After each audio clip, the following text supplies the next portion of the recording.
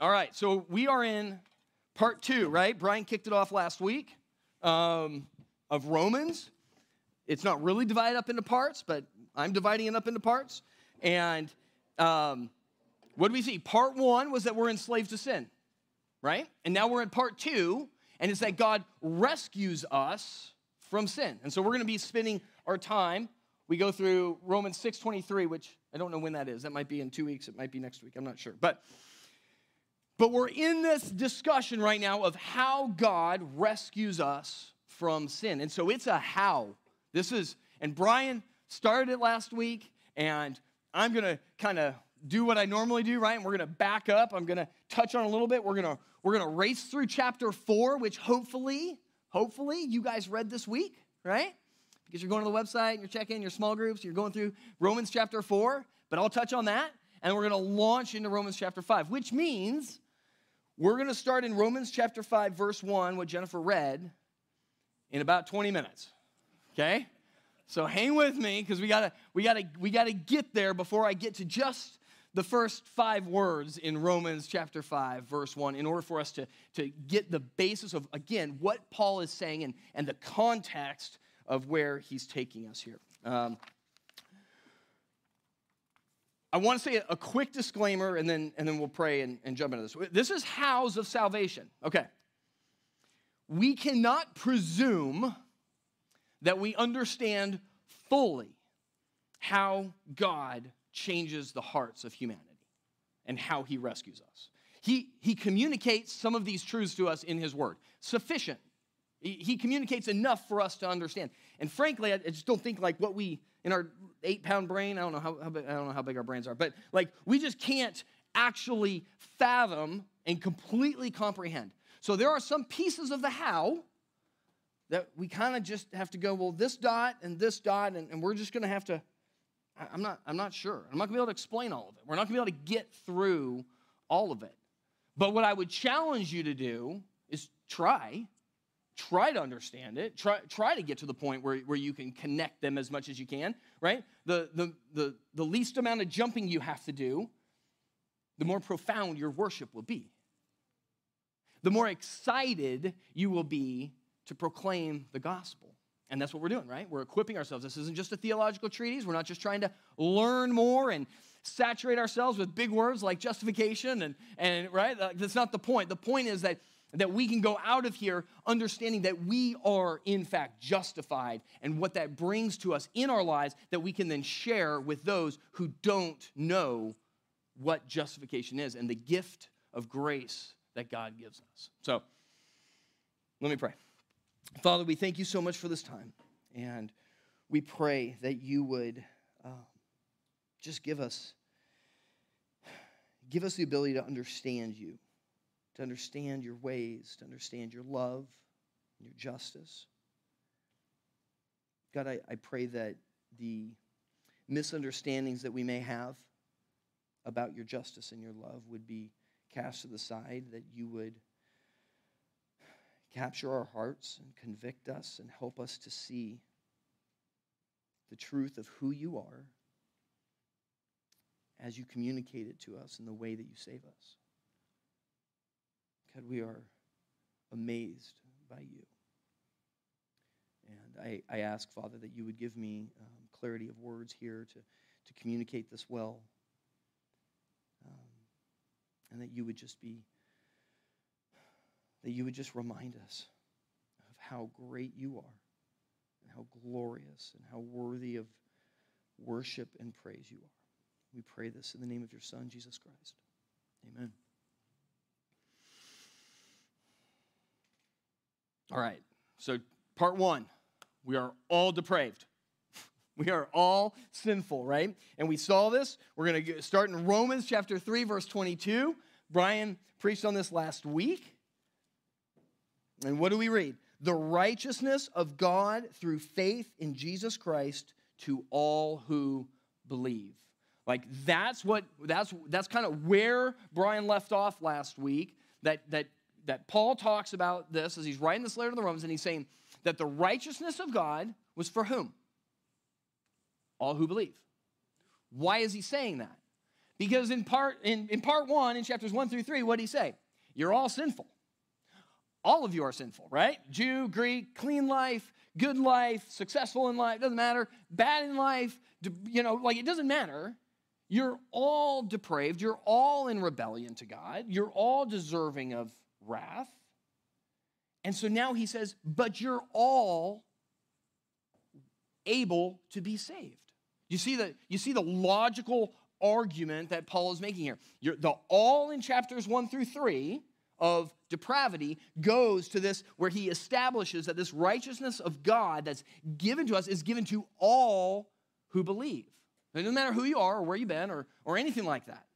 You guys see this logical connection. Remember, we were talking about this from the context of Jews and then everybody else, right? And the Jews said, well, we've got the law, and here's all these things, and I don't want to go through all of that stuff. And the Gentiles were like, arguing for their point, like, we don't have the law, it's not our fault.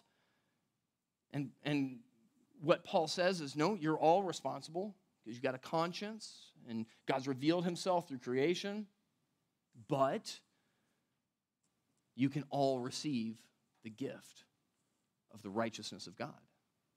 And this is the beautiful part, and that's the bad news into the good news. And so then Paul spends all of chapter 4 proving that point. And what he does, and honestly, it's really more of a directed towards the Jews, because the Jews would have jumped up and down saying, this can't be for everybody. It can't be. It's got to be different for us because we're God's chosen people. We've been God's chosen people. How did we lose this? We are special in God's eyes. And so what Paul does is he walks through all of chapter 4 and he uses Abraham, who the Jews would have pointed to as the father of their faith, right? And would have said, well, look at Abraham. And he goes, let's look at Abraham. Let us. This will be great. And we'll establish what Abraham did, whether God saw him as righteous because of his works or his adherence to the law, or was Abraham righteous based on his faith, based on believing in God? And it's the latter that Paul explains as he walks through chapter 4. And so what his statement is that faith brings righteousness. Okay, we're going to talk a lot of Christianese words here. I spent a considerable amount of time kind of backing up because it's like, sometimes we say things that we don't really even know what we're saying because they're just the words that go together. So I want to challenge you this morning, like if there's something that you're like, that just didn't sound right, like I don't actually know what that means. Like that's okay. There's a lot of stuff in the church where we say things and it's like, that sounded very holy, but I don't actually know what you just said. So this is an exercise in us kind of backing up and walking slowly through this and trying to grasp what that means. So when I say faith brings righteousness, how? What does this actually mean for us? Let me walk through this a little bit. And I'm gonna do a little Greek here, not because I want you to be impressed by my Greek, because you shouldn't be, but because I Googled it and it's easy to find stuff on Google, okay? So the word for being right is dikaios. If you were reading this text in Greek, you would see some things that you don't see in English, and that's why I think this is important, okay? Dikaios, that's being right. So if you said, I'm right, you would say, I'm dikaios. I don't know how you would say that in Greek, but, okay? So dikaios is that. Dikaiosune, okay, is that you have a characteristic of being right. We don't like to think we have that, but we don't. I'm wrong occasionally, sometimes, many times, okay? So dikaiosune, the same front, right, the same root of that word is righteousness. You have the characteristic of always being right. We are not righteous. We might have glimmers of righteousness, right? We might do some things right for a little bit of time, but it's not very long before we do things that are wrong. And therefore, the characteristic of righteousness goes out the window. We will never have a characteristic of righteousness in and of ourselves. Now, hold on to that. I'm going to come back to that. It's really important. So just hold tight. So all of the Old Testament was showing us this. God goes, here's the law, follow it, and you'll be right. You'll be righteous. Just follow the law. Now, God wasn't playing with us. He was teaching us. He was teaching us that adherence to that law perfectly would make us righteous. But it doesn't, because we can't follow it. And so what do we see in Scripture? That the law made us I can't think of the word, aware of our sins. That's what the law did. It made us aware that that last word cannot apply. Like, we can't figure out how to get there. It's like a destination, and like, I was talking to somebody, like Google Maps is, you can't get to the destination. Like, it just ends. Like, the road just, it dead ends. It's like, yes, I know I want to be righteous. I just can't get to righteousness. And that was the point. That was the point. And now, listen to this. This is, what does Jesus declare about the law? He says, I did not come to abolish the law, but what? Fulfill it. To fulfill what? All righteousness. You see what I mean? Right? And so this goes back to what I was just talking to the kids. Like Jesus is perfectly righteous. He came, he lived a perfect life. That matters. That matters. Okay? It matters that Jesus was sinless. It matters that Jesus completely 100% adhered to the law. Okay? So that's an important piece. Even when Jesus is baptized, what does he say? They go, John says, well, I shouldn't baptize you, Jesus. And Jesus says what? You guys know? He says, no, this is good to fulfill all righteousness. You see? There's a pursuit here. It's not as if Jesus was trying to be righteous. He was righteous, and he was demonstrating righteousness for us. That matters. Matthew 5:20. If you've got your Bibles open, you can jump over to that or click over to it if you got a phone.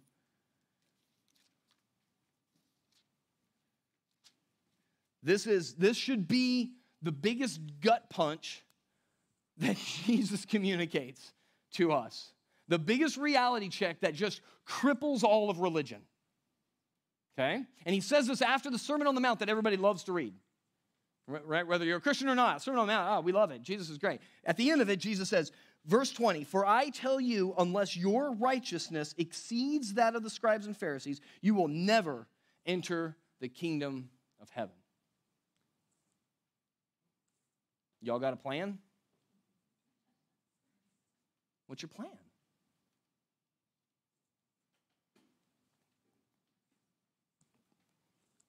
If you don't have a plan for this, let me tell you, it's Jesus. That's the end of that.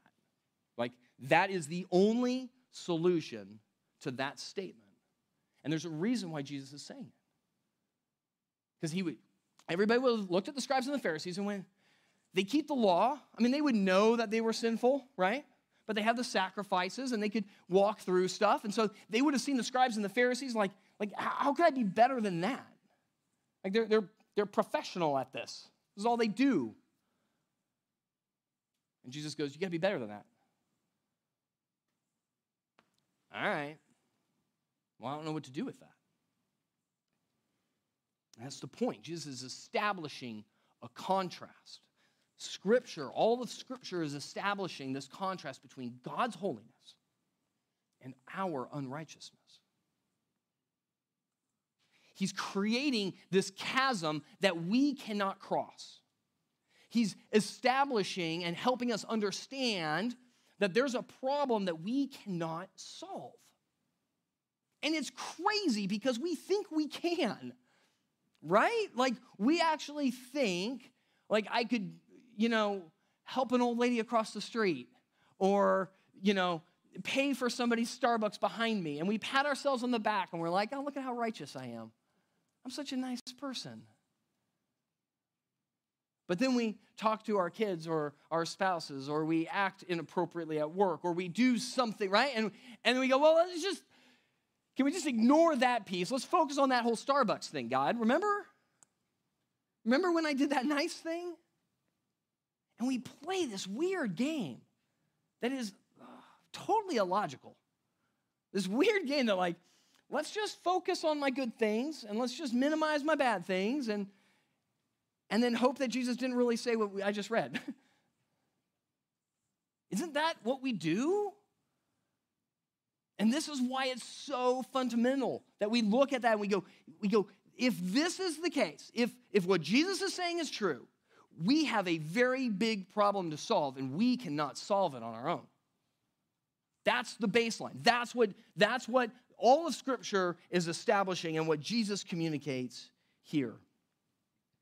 So chapter 4, Paul rolls in and he goes, well, at the end of chapter 3, and then all of chapter 4, he goes, no, you have a righteousness that's from God. God gives you a righteousness. He gives it to you. Why? I don't know. I don't know. You guys, like this, we really need to think through this, right? Here is God who has created us with free will to live our lives, and we go, thanks but no thanks. I'm going to do this. Whether that's just in the morning when you wake up, whether that's just a little bit during the day, or whether that's your entire life, there's some point where all of us had went, God, can you just move to the side for a second? I got this. And so this is who God creates us this way. And then he goes, they're unrighteous, but I'm going to give them my righteousness. This is grace. Undeserved merit. That's what it is. We don't deserve it. There's nothing that you do where God's like, oh, he pays for Starbucks for the person behind him like once a week. Like that's just on another level. Good job, Jonathan. I don't, by the way. But like, right? Like this is incredible that God does this. And so he walks through this, and look at what he says in Romans chapter 4, verse 23.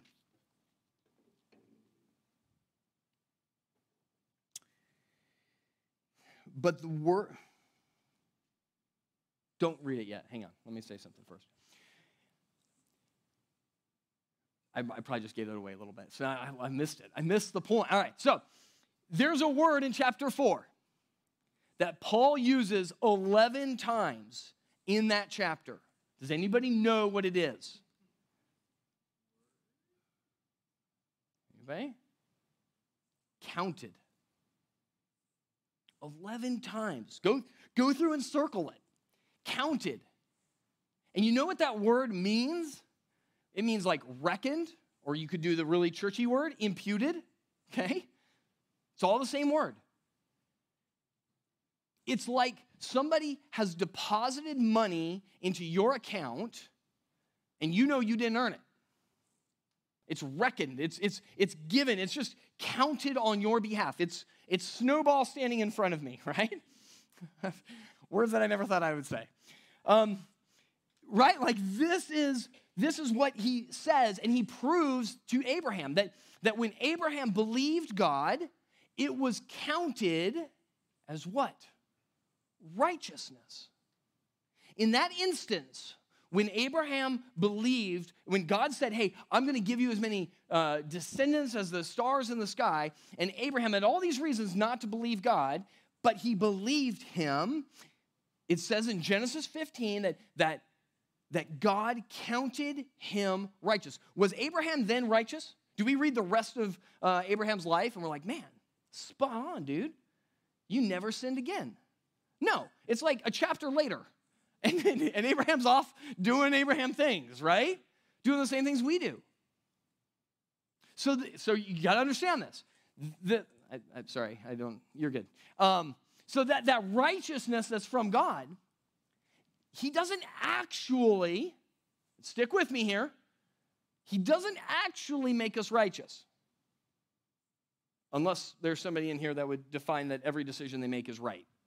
You're not righteous, but you're counted as righteous. Very different things. You will be made righteous. That's for a different sermon. There's a sanctification process that God continues to transform us, which we'll talk about in a bit. But he counts us as righteousness. Now, read Romans 4:23.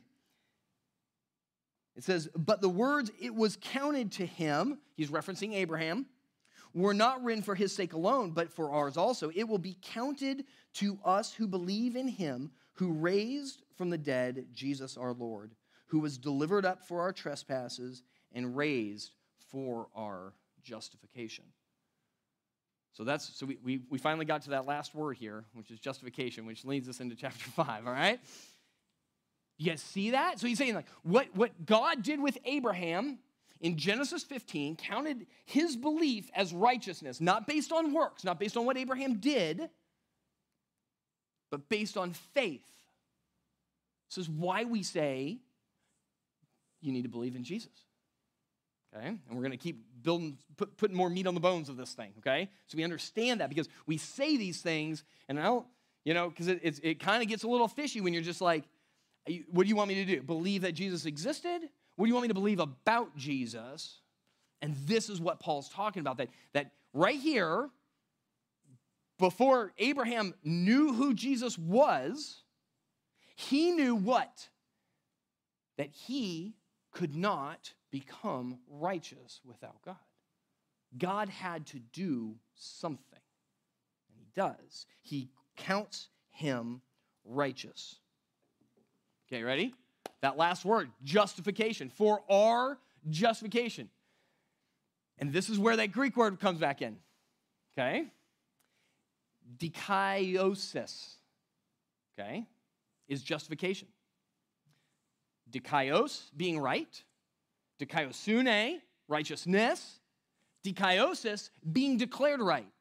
If you were reading this in the Greek, you would have seen that right, righteousness, and justification are all basically the same root word. We miss that because justification is over here, righteousness is over here, but they're not. They're the same. It's talking about the same thing. And so justification is God declaring us righteous. He's making a declaration. Outside of us, he's making a declaration that you are now possessing the characteristic of righteousness. That's what justification is. That's an important thing. So when Abraham believes God, God gives him his righteousness and then declares him in the courtroom of heaven, right? As God sitting as the judge, he declares Abraham righteous. He's right all the time. Doesn't matter that he's not. This is what's important, right? What matters is that he has been justified. So justification is God declaring us righteous. This is outside of us. So it kind of seems like this is a little bit of a game, a little play on words, doesn't it? That God's like, here you are, you believe, I'm going to count you as righteous, and then I'm just going to declare you righteous. I'm going to give you my righteousness. It's going to just kind of cover you. Just covering. You're still sinful underneath. I'm going to cover you with snowball, okay?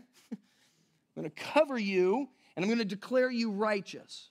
In the court of law, in the court of a just God, he declares right. What has happened to us? Is our sin gone right now? No. Are we still going to struggle? Yes. But this is past tense. All of these words are past tense. This happened. If you are a follower of Christ, if you have placed your trust in Jesus Christ, in his righteous life, and we'll get to his cross here in a second, but if you are a follower of Christ in that you believe in him, guess what? You are righteous. And God has declared you righteous in his court. So what do you have to do? Make sure you stop doing all the bad things and start doing the good things, or else God's going to kick you out. No, that's not how this works. He has declared it. He has declared that we are righteous. And so what's the product of this? Now, Romans chapter 5. Here we go. Justification brings 4 different things. We're going to see it at the end here. So chapter 5, verse 1. Therefore, since we have been justified by faith, we have peace with God through our Lord Jesus Christ. As we walk through this, look at how many times it's through Jesus, through Jesus, through Jesus. Okay? Over and over and over again. This isn't something that God does abstractly. Like, this is his plan, his execution of this is through Jesus. And so the first thing that justification does is it brings us peace with God. Peace. What do we read in chapters 1 through 3? The opposite of peace. We exchange the glory of God for creatures, and we did all these different things, and we reject God, and we do all this. And now he gives us peace. Look at the second in verse 2. Through him we also have obtained access by faith into this grace in which we stand. It's as if God like cracks open this door and he goes, yep, you can come in. You didn't just create peace here. We have a relationship now. That's what justification brings, is that God now has a relationship with us where we can now have access to him. And it even says in which we stand, like this is permanence, right? Like we stand with access to this grace that God has given us in justification. Because did we deserve justification? No, we did nothing. We're just around. And then we just believed that God is doing this on our behalf. And then look at the second part of verse 2. And we rejoice in the hope of the glory of God. Justification brings us peace, brings us access to God, and it brings us the ability to rejoice in the hope of the glory of God. What does that mean? This is where it's like, man, you gotta, it's a bit, right? Hope in the glory of God. What is he talking about? Hope is future. Hope is something different. Well, if I'm in right standing with God now, what's better? What do I need? If I'm justified and I'm righteous in God's eyes, what else do we need? I'd like to really be righteous. Don't we? I want to really love the things that God loves and hate the things God hates. I really want the transforming of my mind. I really want to be aligned with God. I don't just want this like in a courtroom. I want to really be changed, right? Isn't this what we want? Turn over to 2 Corinthians chapter 3, verse 18. And this is the hope. He says, and we all with unveiled face, beholding the glory of the Lord, are being transformed into the same image from one degree of glory to another. For this comes from the Lord, who is the Spirit. God doesn't leave us there. This justification that's happened is the starting point of our lives. And then he does sanctification. And we behold God. And we come in here and we gather together and we pour over God's word. We worship together, right? We fellowship together and we are beholding God. We're consuming him. And as that happens, what does it say in 2 Corinthians? That we're going to be transformed. We're going to be transformed more and more into Christ's likeness. That's a promise. That's a good thing. That's a great thing. Our transformation is not a requirement of our justification. Let me say that again. Our transformation is not a requirement of our justification. Justification is the starting point. Okay? This is where we miss it. We miss it very often because we go, I'm still not good. Well, you're not going to be good. Not until you're in the presence of God and he's fully made you righteous, okay? It's okay. But This is where you get into James, okay? And you go, well, James talks about Abraham, and he says, Abraham didn't just have faith. In fact, James says that faith without works is dead. What is he saying? He's saying that if God has started this and you've been justified, you're going to be on this path of sanctification. You're going to be becoming more and more, you're going to be transformed in the likeness of Christ over and over throughout your life. Different things. This is like, there's no like steepness of this growth or anything like that, but it is growth. And if there is no growth, this didn't happen. It didn't happen. If we aren't drawing closer to God, if we aren't feeling in our hearts that this desire to be closer to God, if we don't, and this is hard, right? Because you don't want to go into the path of legalism here. But there's some piece of this that there is a process, and it's clear in Scripture that God gives you His Holy Spirit to do what? To produce the fruit of the Spirit. Love, joy, peace, patience, kindness, gentleness, goodness, self-control. I think I missed one. But, right? Like this is what He's producing.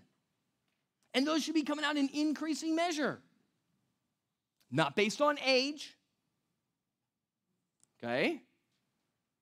It's just spiritual maturity. It's just how God is doing that in our lives. It's okay. But it should be happening. I don't say that in a way to scare you, but it's very important that, one, you realize that this process is not the requirement in order for you to be saved. Like, you don't have to hope that, man, like I've got the right steepness, and here's the bar, and I gotta get over that bar before I die, and if I don't, I'm going to miss it. It's not it. It's not it at all, okay? And this is what we read here, because he says that we stand in this access to grace, and we rejoice in the hope of the glory of God. All right, and then the last one, verses 3 through 5. Romans chapter 5, 3 through 5. Not only that, but we rejoice in our suffering. So we rejoice in this future hope, right? But we also rejoice in our sufferings, knowing that suffering produces endurance, and endurance produces character, and character produces hope.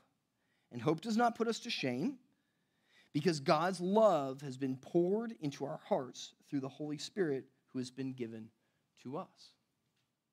So when God gives us, counts us righteous, okay, He gives us His Holy Spirit. And with the Holy Spirit comes love.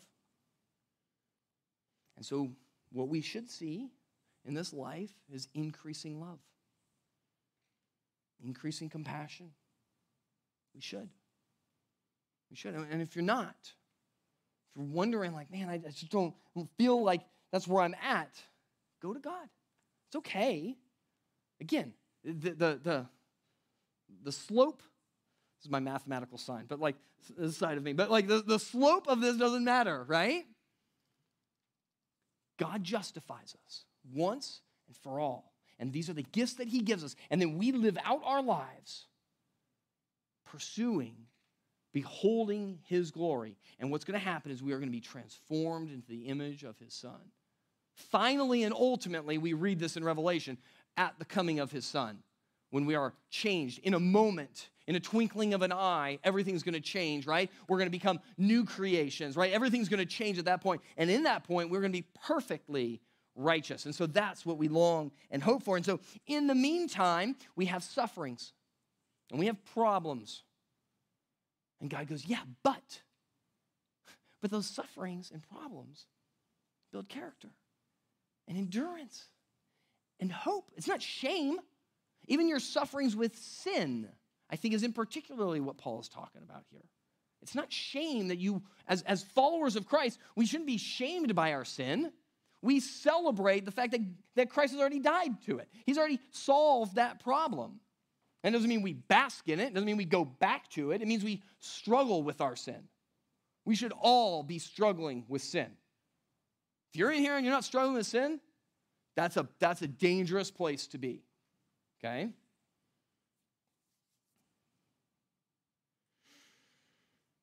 All right. So what Paul has built up here is this beautiful picture of God being this the judge and justifying us, giving us righteousness. This one point in time, he's like, you are justified, okay? And that is a loving, incredible loving act of God, right? Like, he just chose to do this. You didn't earn it, right? We read that in, I think, in chapter 4, right? That wasn't based on if you, sorry, I lost my train of thought there. If you're working and somebody pays you, you deserve your wages. That's why it must be by faith and not by works, because you don't deserve it. That's what Paul is saying in chapter 4. Okay. All right. So now he gets into love. So read verses 6 through 8. For while we were still weak, at the right time, Christ died for the ungodly. For one will scarcely die for a righteous person, though perhaps for a good person one would dare even to die. But God shows his love for us in that while we were still sinners, Christ died for us. That's love, right? Again, you got to back up. The God of the universe created all of humanity. We all rebelled against him. And what was his solution? He comes, he lives a righteous life, and he suffers and dies. Like, that's love, right? Like he didn't need to do that. That's why I said at the beginning, why did he do it? I don't know. Love. A love that's greater than our love, certainly. A love that's totally different from our love. Like, we can have good love, but not like that. And this is what Paul's saying, like, yeah, maybe you might die for somebody good. But would you die for your own enemy, like the person that you hate, the person that you struggle with? Maybe not even die. Would you sacrifice your time and your energy for them? That's less than dying, isn't it? And yet somehow I feel like it's harder. Suffering and serving somebody who's going to take advantage of you. And so that's what he's pointing to, this love of God that is totally different than our love. But why did Christ have to die? Think through this, right? Because this is where we just kind of get into the Christianese stuff. Like, yeah. I mean, probably you just read this like I did the first time, and I'm like, yeah, Christ died. And that's how we got his righteousness. How do those things connect? In fact, they don't. His death was for a different reason, not for the righteousness. His life was the righteousness part. His perfect, righteous, sinless life is what gives us righteousness, right? Like, he has fulfilled all righteousness, and then that has been counted on our behalf, right? Like, that's how we got that. Okay, now break. Paul's just showing us that God really loves us, that he's done all this. But look at what he says now in the next, in the next section there in verse 9. Since, therefore, we have now been justified by his blood, meaning Jesus' death, much more shall we be saved by him from the wrath of God. Well, where's this wrath come in? Right? So far, we've talked about God just loving sinners and just giving us his righteousness because he wanted to. Through, like, we just show faith and he gives us righteousness. And then he justifies us. Well, that's all love. It's all love, isn't it? There's no wrath in there. Where's the justice? There is none. We haven't gotten to that part yet. But there is justice because God is loving and just. So Jesus lives a perfect, righteous life. That's why our faith in Christ gives us that righteousness, okay? If we trust in that and we believe in that. But his death absorbed the punishment of our rebellion, okay? That's why he says it's the blood that's done this. And then look at what it says. We don't talk about the wrath of God very much, do we? Verse 10, for if while we were enemies, we were reconciled to God by the death of his son. Enemies? Enemies. You guys with me on this? Like the wrath of God against enemies, us. We are God's enemy, and he is our enemy. Enmity. Don't think that God was looking at your Starbucks purchases and going oh, that's a little bit on the right direction. No, you rebel against him. You are rebellious. I am rebellious. We are all rebellious. We established that in Romans chapter 1 through 3, right? Paul established that. And so here we are. We're enemies of God. Do we get this? Without all of this, without God doing something, we are his enemies. And what happens to enemies of the powerful, just, holy, sovereign God? Punishment.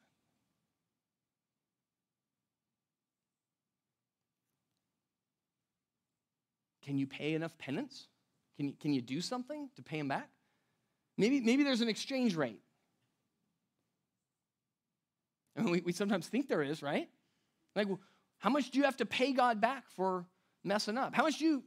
When you say I'm sorry to somebody and you've offended somebody, how do you pay him back? You don't. It's just there. It's just there. And hopefully there's some grace and some forgiveness. But the sin's still there. You can't make up for that. In fact, this dawned on me this morning, and I told Melissa, we're drinking coffee. I'm like, oh my gosh, Melissa. I never thought about this. This is why hell must be eternal. Because if hell was 100 years, right?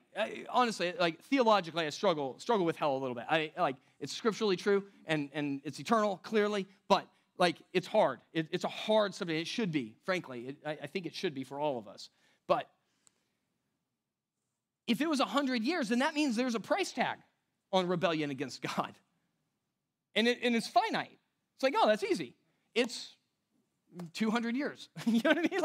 Whatever it is. But it can't be. Rebellion against God is of an infinite nature. You can't make up for those sins. They are there. And so, the blood of Jesus Christ pays for our sins. Once again, not only is the righteous life of Christ applied to us, but God imputes, counts, okay? Not just counts us as righteous, he counts our sin against Jesus. I did not put this verse in here. Oh, no.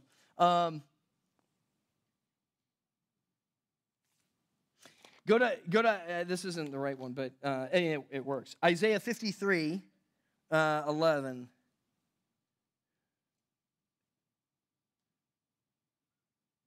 Yeah. Jesus quotes it. I think. Anyway, bear with me. Anyway, Isaiah 53:11. It's God's truth and it works. So this is the prophecy of Isaiah about the Messiah. And what did he say? Out of the anguish of his soul, he shall see and be satisfied. By his knowledge shall the righteous one, my servant, make many to be accounted righteous, and he shall bear their iniquities. Oh, keep reading. Sorry. Verse 12. Therefore, I will divide him a portion with the many, and he shall divide the spoil with the strong, because he poured out his soul to death and was numbered with the transgressors. That word, counted. Same one. It's the same word as us being counted as righteous. So what happens to Jesus? He's counted as a transgressor. What happens to us? We're counted as righteous. This is like double imputation is what this is called in the theological circles. But it's that this is the great exchange I always talk about, right? That we get Christ's righteousness and he takes on our sins. This is mind-boggling, you guys. And it's through Christ's righteous life, and it's through Christ's death on the cross, the blood that he sheds for us, that satisfies the infinite wrath of God due to his enemies. So when we say you should believe Jesus,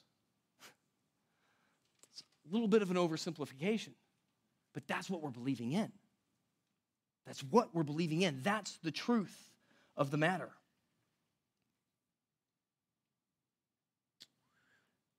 I think I'm in the verse 10 still here.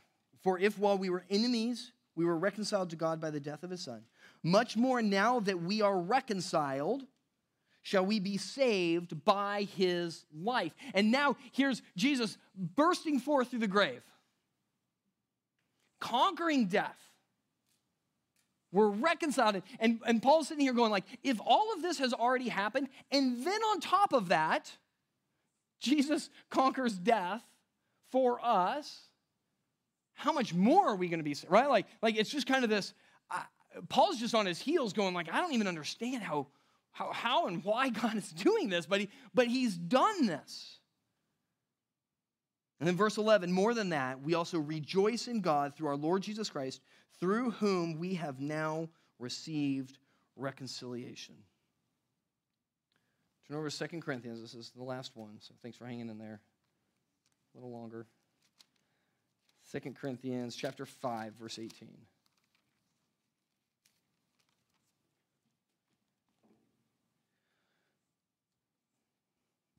All of this is from God. It's kind of like everything I've just said. All of this is from God. Has there been anything that we've said that like, hey, you got to make sure you... No. All this is from God, who through Christ reconciled us to himself and gave us the ministry of reconciliation. That is, in Christ, God was reconciling the world to himself, not counting their trespasses against them, and entrusting to us the message of reconciliation. Therefore, we are ambassadors for Christ, God making his appeal through us. We implore you on behalf of Christ, be reconciled to God. We proclaim the gospel. We have the ministry of reconciliation. We are ambassadors of Christ, which means your life should look like everything I've just talked about for the last 45 minutes. It should reflect grace and love. It should reflect mercy. It should reflect forgiveness. We must be about reconciliation. Across the board, you guys. Because we can't sit here and fathom and rejoice in God's reconciliation and then not be reconciled in our actual lives. We can't do both. It's hypocrisy. If we're really that in awe of who God is and what he's done for us and how God, the creator of the universe, has chosen to reconcile us to him for no merit of our own, can we show a little bit of grace and undeserved merit towards somebody that cut us off or that's not nice to us or that spoke meanly to us? Can we? We should. And that's what makes us ambassadors of Christ. That we ought to be reflecting Christ in a way where people see our lives and go, man, that looks a lot like Christ. That's our call. So don't think this equipping us, where we're talking about being equipped to proclaim the gospel, it's not just head knowledge. It's that we allow this to saturate into our lives and change the way we live. Why? Because we want God to be glorified. I don't want people to think great of me. I want people to think great of God. I want people to glorify him. I want people to understand what real reconciliation looks like. Why would you show me grace? Well, God showed me grace.